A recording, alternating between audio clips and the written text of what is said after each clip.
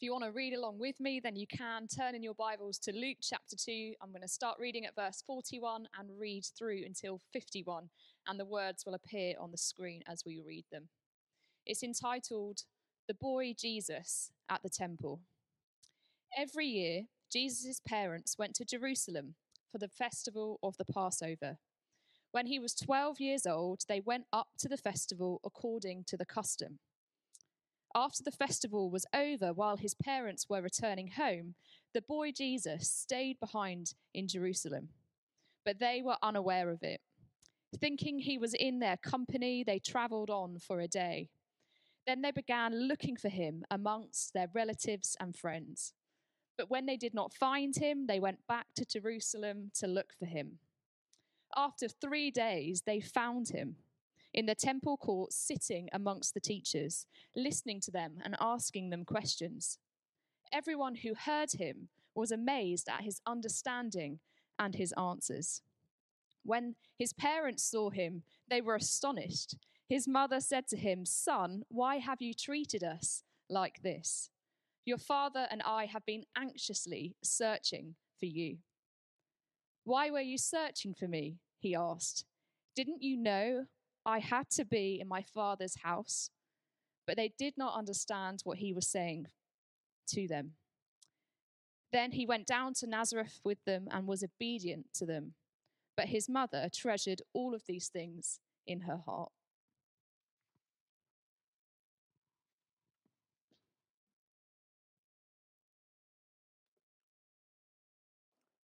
Let's pray together as we come to God's word this morning.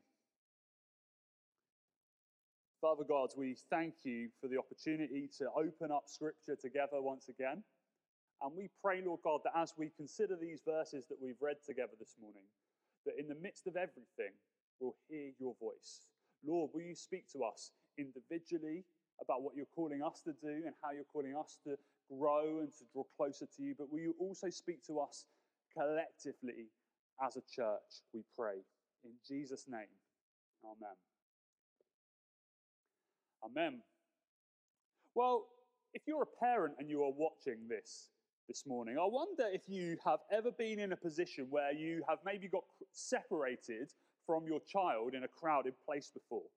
It hasn't happened really to me very often, but I can remember a couple of years ago when we went to visit some friends over the other side of the country. Do you remember those times where we could just travel outside of our areas and visit other people? They were good times, weren't they? But we travelled together to the other side of the country to see some friends, and we went to the park and we played some football with our kids at this time. It was a big park. It was probably a similar size to Central Park here in Plymouth, and we were playing some football, and I sat down for a while and let the boys carry on, and they were kicking a ball about and we were having a chat.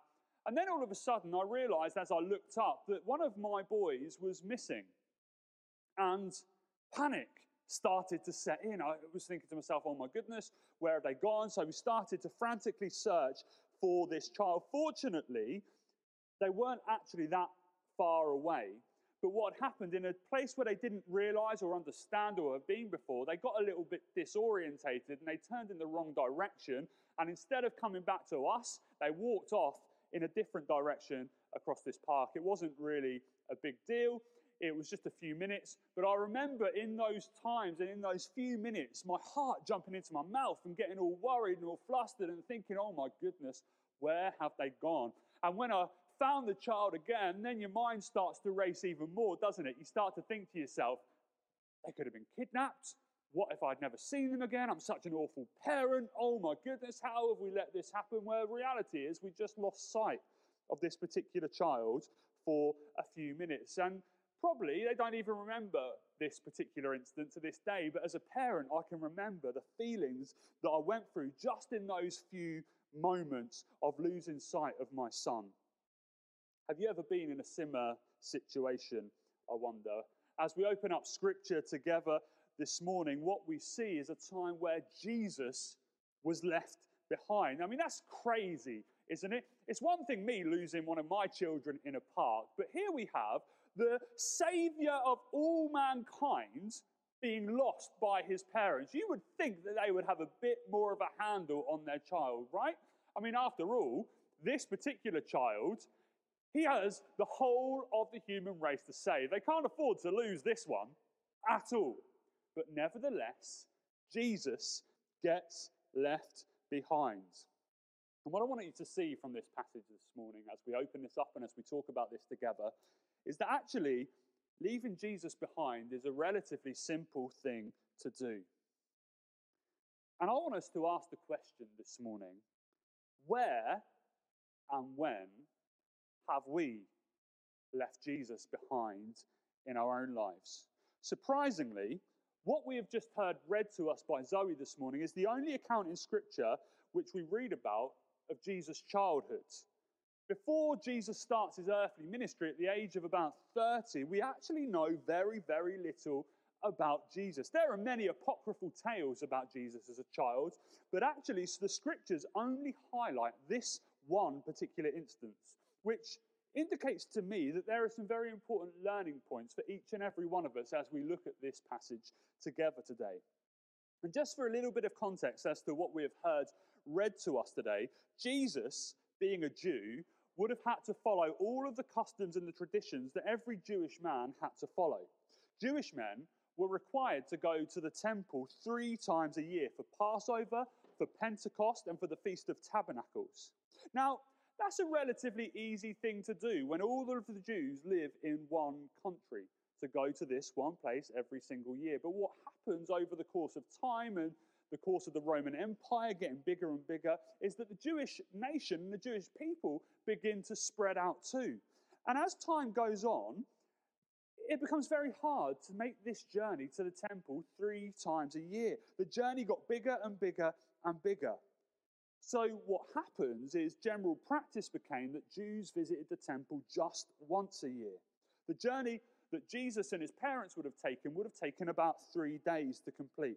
This was a long, arduous journey on foot. They didn't have the luxuries of modern transport that we enjoy today. And it's quite easy, isn't it, to look at this situation that we read about today and think to ourselves, how on earth does Mary and Joseph lose sight of their son for an entire day? If you've ever been in a position where you've been separated from your child, it doesn't take too long generally to work out that they're not there and they're not with you, and then you start to panic. But what we read today is that Mary and Joseph didn't notice for an entire day. But this is not modern times. Mary and Joseph didn't have the luxury of saying to their kids at the end of the day, right kids, it's time to go home now, get in the back of our 7-seat Vauxhall Zafira and we'll make our journey back to our house. No. In those days, the way people travelled was very different. When you would go to the temple, you would travel in a large convoy. You would travel with a lot of people. It was the safest way to do it because there were robbers and there were all kinds of nasties along the way which could have tripped you up and caused you harm. So the best way to do it was to travel with large groups of people. And in those days, the men, they would have travelled separately to the women. Women with young children were generally slower when it came to travel than the men. So what would happen often is that the women would travel first and they would go out in a convoy together, and then a few hours the men would follow on behind and they would ultimately catch up to the point where they were going. Now, speculating on this particular situation, what has happened, I think, is that Jesus is getting older. He is almost at the point in Jewish culture where he was considered a man. So it's quite possible that as these 2 groups set out, Mary naturally assumes that Jesus is with his father Joseph because he's getting older, and they go on. And Joseph naturally assumes that Jesus is with his mother Mary. So they go on. All the time they're traveling in their separate groups, and they're none the wiser that Jesus is not actually there. And what happens is that they come together at the end of the day and they say, hey, where's Jesus? And they're like, I thought he was with you. No, I thought he was with you. Jesus is missing. Now, Mary and Joseph weren't bad parents. Far from it. You don't entrust a couple to bring up and raise the Saviour of mankind if they're not up for the task. The issue is that in this particular moment, they have become engrossed in their own business. Now, they weren't living sinfully. They weren't willfully disobeying God. I mean, far from it. In fact, they were doing exactly what they should have been doing. They were visiting the temple to fulfill the requirements which were placed upon them. But in their attempt to fulfill the requirements of the law, they lost sight of the only one who could actually fulfill the requirement of the law on their behalf. How on earth does this happen? There wasn't a major shift in their behavior, that's for sure. There wasn't any fallout. In fact, what actually happens at this time is quite subtle. It had to be quite subtle in order for them not to realize Jesus wasn't with them for an entire day.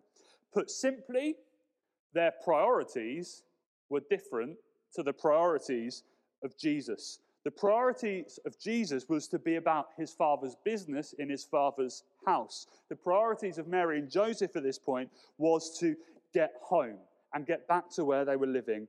And as a result, they got distracted and they left Jesus behind. Now, I'm sure you can see where I'm going with this already this morning, but I wonder how many times we leave Jesus behind because our priorities are different to his. And like Mary and Joseph, so often the change in priorities can be subtle.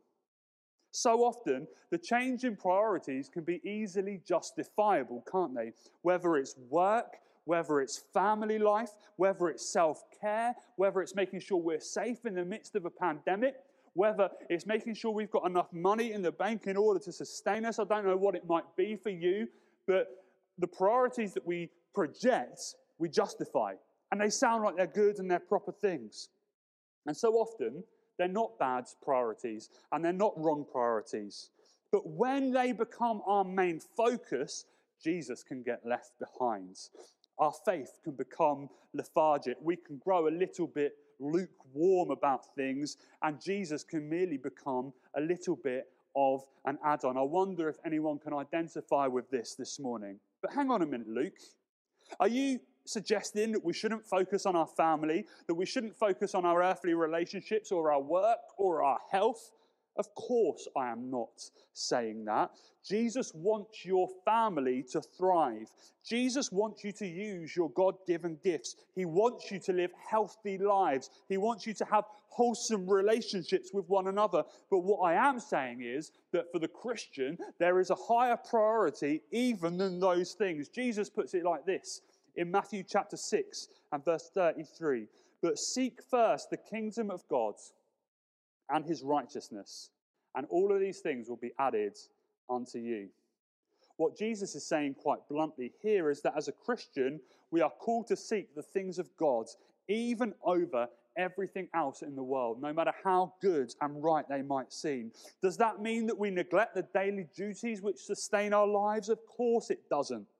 But as the Christian, we are called to have a different attitude towards them.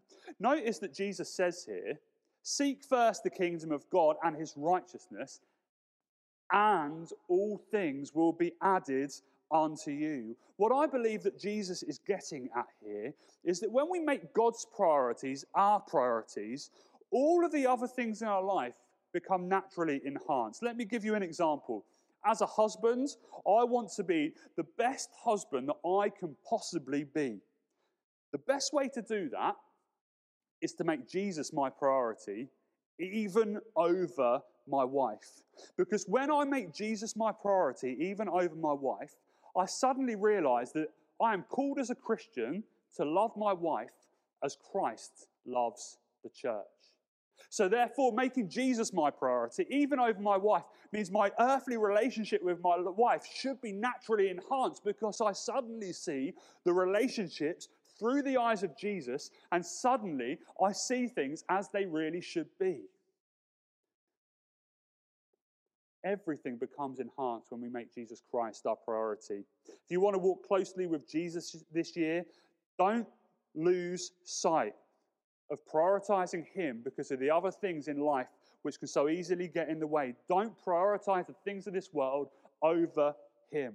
And I wonder this morning, how are you doing right now? Are you walking closely with Jesus today? Or if you're honest, if you're really honest, have you maybe lost sight of him a little bit? A helpful question to maybe ask each and every one of us this morning is this: where do I primarily spend my energies? Is it on things which ultimately will perish? Or is it on things which last for eternity? I don't ask questions like that this morning to guilt anyone or to make anyone feel bad. The great news this morning is that there is no condemnation for those who are in Christ Jesus. But it is important for each and every one of us to constantly examine ourselves and constantly examine our hearts and ask the question, Lord, am I walking closely with you? Of course, like any good and responsible parents, the moment that Mary and Joseph realized that Jesus was not actually with them, they went off and they searched for him. And notice from our scripture today, the first place which they searched for Jesus, the first place they go is to their family and friends. Well, you might say, well, of course, that's the first place they're going to go. That's the obvious place to look. You're not going to go into different places where actually he could well be where he should have been all along. But Jesus wasn't to be found among the family and friends of Mary and Joseph. And you know, when it comes to our faith walk with Christ, I wonder how many of us end up tagging on to the coattails of someone else's faith. You might have been coming to church for years because it's important to your spouse, so you just simply tag along as well. You might have been raised in a Christian home with Christian parents, and as a result there is some kind of faith there, but you've never really accepted Christ for yourself and you've never really entered into a relationship with him. Ultimately, for Mary and Joseph, the search for Jesus among the relatives was futile. They had to find Jesus for themselves. And I want to lay a challenge down this morning. Have you found Jesus for yourself? Do you have a relationship with him? Or are you, if you're honest, living off the faith of another?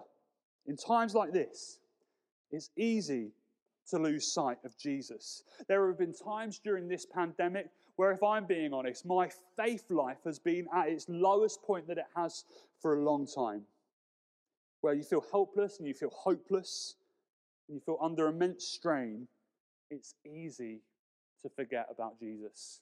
It's easy to lose sight of him. It's at times like this where we can simply find ourselves going through the motions and maybe living off the faith of others. And I don't know where you are at today, but the good news is that if you find yourself in that situation, Jesus is there to be found again today. The account, I guess, that we've read today is even more memorable because of the reunion scene that we see at the end of this passage play out. You see, after searching and searching and searching for Jesus, he is finally found. He's finally found in the temple. And there's this scene where Mary runs up to Jesus and she's delighted that she's found her son. She's relieved that she's found her son. She's probably a little bit angry as well as to what has happened. And she says to him, Jesus, we've been looking everywhere for you.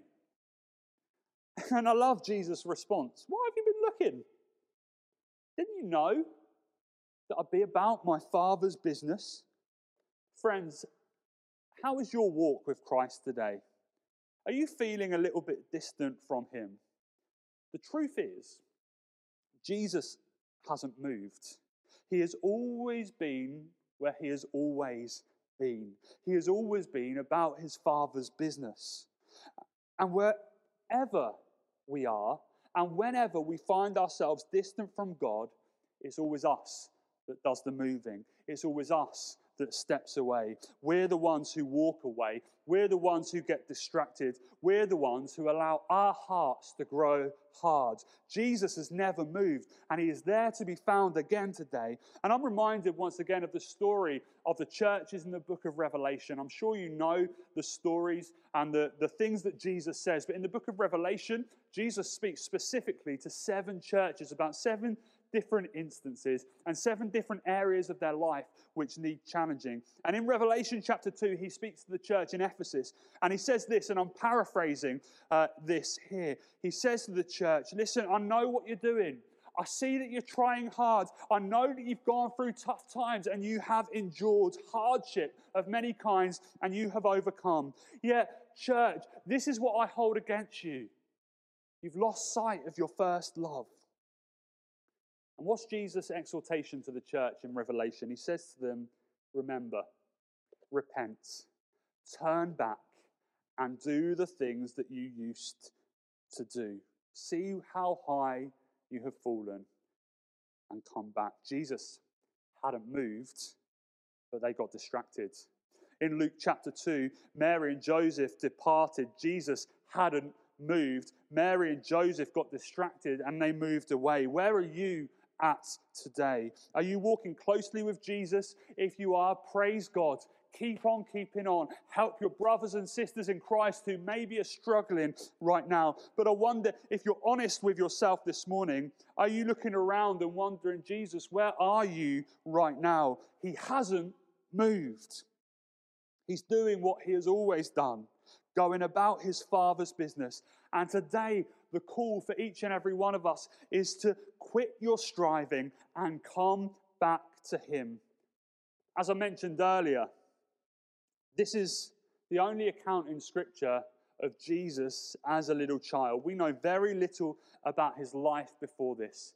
But you know, what we see in this short passage is life-changing. The call to each and every one of us again today is to align our priorities with his. He is about his Father's business, and we are called to be the same. And the final challenge from this passage, just a little bit after this passage that we've read together today, in fact, that I believe there is, that we need to pick up on today, is that if we are called to walk closely with Jesus, we're also called to grow in him. If we were to have read verse 52 together, verse 52 tells us that Jesus grows up in many ways following this particular instance. He grows up intellectually. We read that he grew in wisdom. He grew in stature, meaning that he grew in maturity as well. We see that he grew spiritually, growing in favor of God and men. The point that I'm making is that growth was important to Jesus, so growth needs to be important to us too. Why is spiritual growth important? Because it's when we grow in maturity in our faith, we begin to wander less. The simple fact is we cannot grow in Jesus unless we stay connected to him. John chapter 14, 5 and 6 says this, "Abide in me and I in you. As the branch cannot bear fruit of itself unless it abides in the vine, neither can you unless you abide in me. I am the vine and you are the branches. He who abides in me and I in him bears much fruit. For without me, you can do nothing." And you know, it's in that process of learning to abide in Christ that we become more like Christ. And it's in becoming more like Christ we realize more and more and more how much we depend on him. Do you know that you can grow up but never grow up spiritually? We read these words in Hebrews chapter 5 and verse 12. "You have been Christians a long time now, and you ought to be teaching others. Instead, you need someone to teach you again the basic things a beginner must learn about the Scriptures. You are like babies who only drink milk and cannot eat solid food. And a person who is living on milk isn't far along in their Christian life and doesn't know much about doing what is right." For so many, a faith journey starts and ends with asking Jesus to come into our life. But that's not the end. And we continually need to be going and growing in Christ. It's a journey known as sanctification, a process where God begins to make us more like his Son. How is that process achieved? By walking close to Jesus. The point that I'm trying to make this morning is a simple one. At the start of this new year, a year which, like the previous one, promises many highs and many lows, much turmoil and much uncertainty, the need to make sure we don't lose sight of Christ is more prevalent than ever. And the reality is, losing Jesus can feel even more stark at this point, because the things that we have relied upon, maybe all of our Christian lives, in order to help sustain us, seem like they've been taken away. The fact that we can't meet together, the fact that we can't see each other in person, makes it feel even more obvious.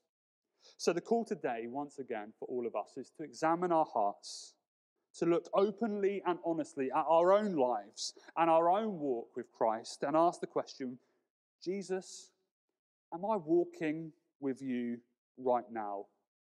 Or have I lost sight of you? Have I let the priorities of the daily grinds block out the priorities that you have for me? The truth is this morning, church, Jesus hasn't moved. He is still there. He is always doing what he has always done. He is always about his Father's business. And the call this morning is to come back. Come back to him. Walk by his side again. Don't do this on your own. If you do, it won't end well. Jesus is the one who has our best interests at heart. He is the one who knows the best path for our lives. He is the one who will journey this path with us closer than a brother. So today, church, let's examine our hearts. I'm going to invite the band to come back up.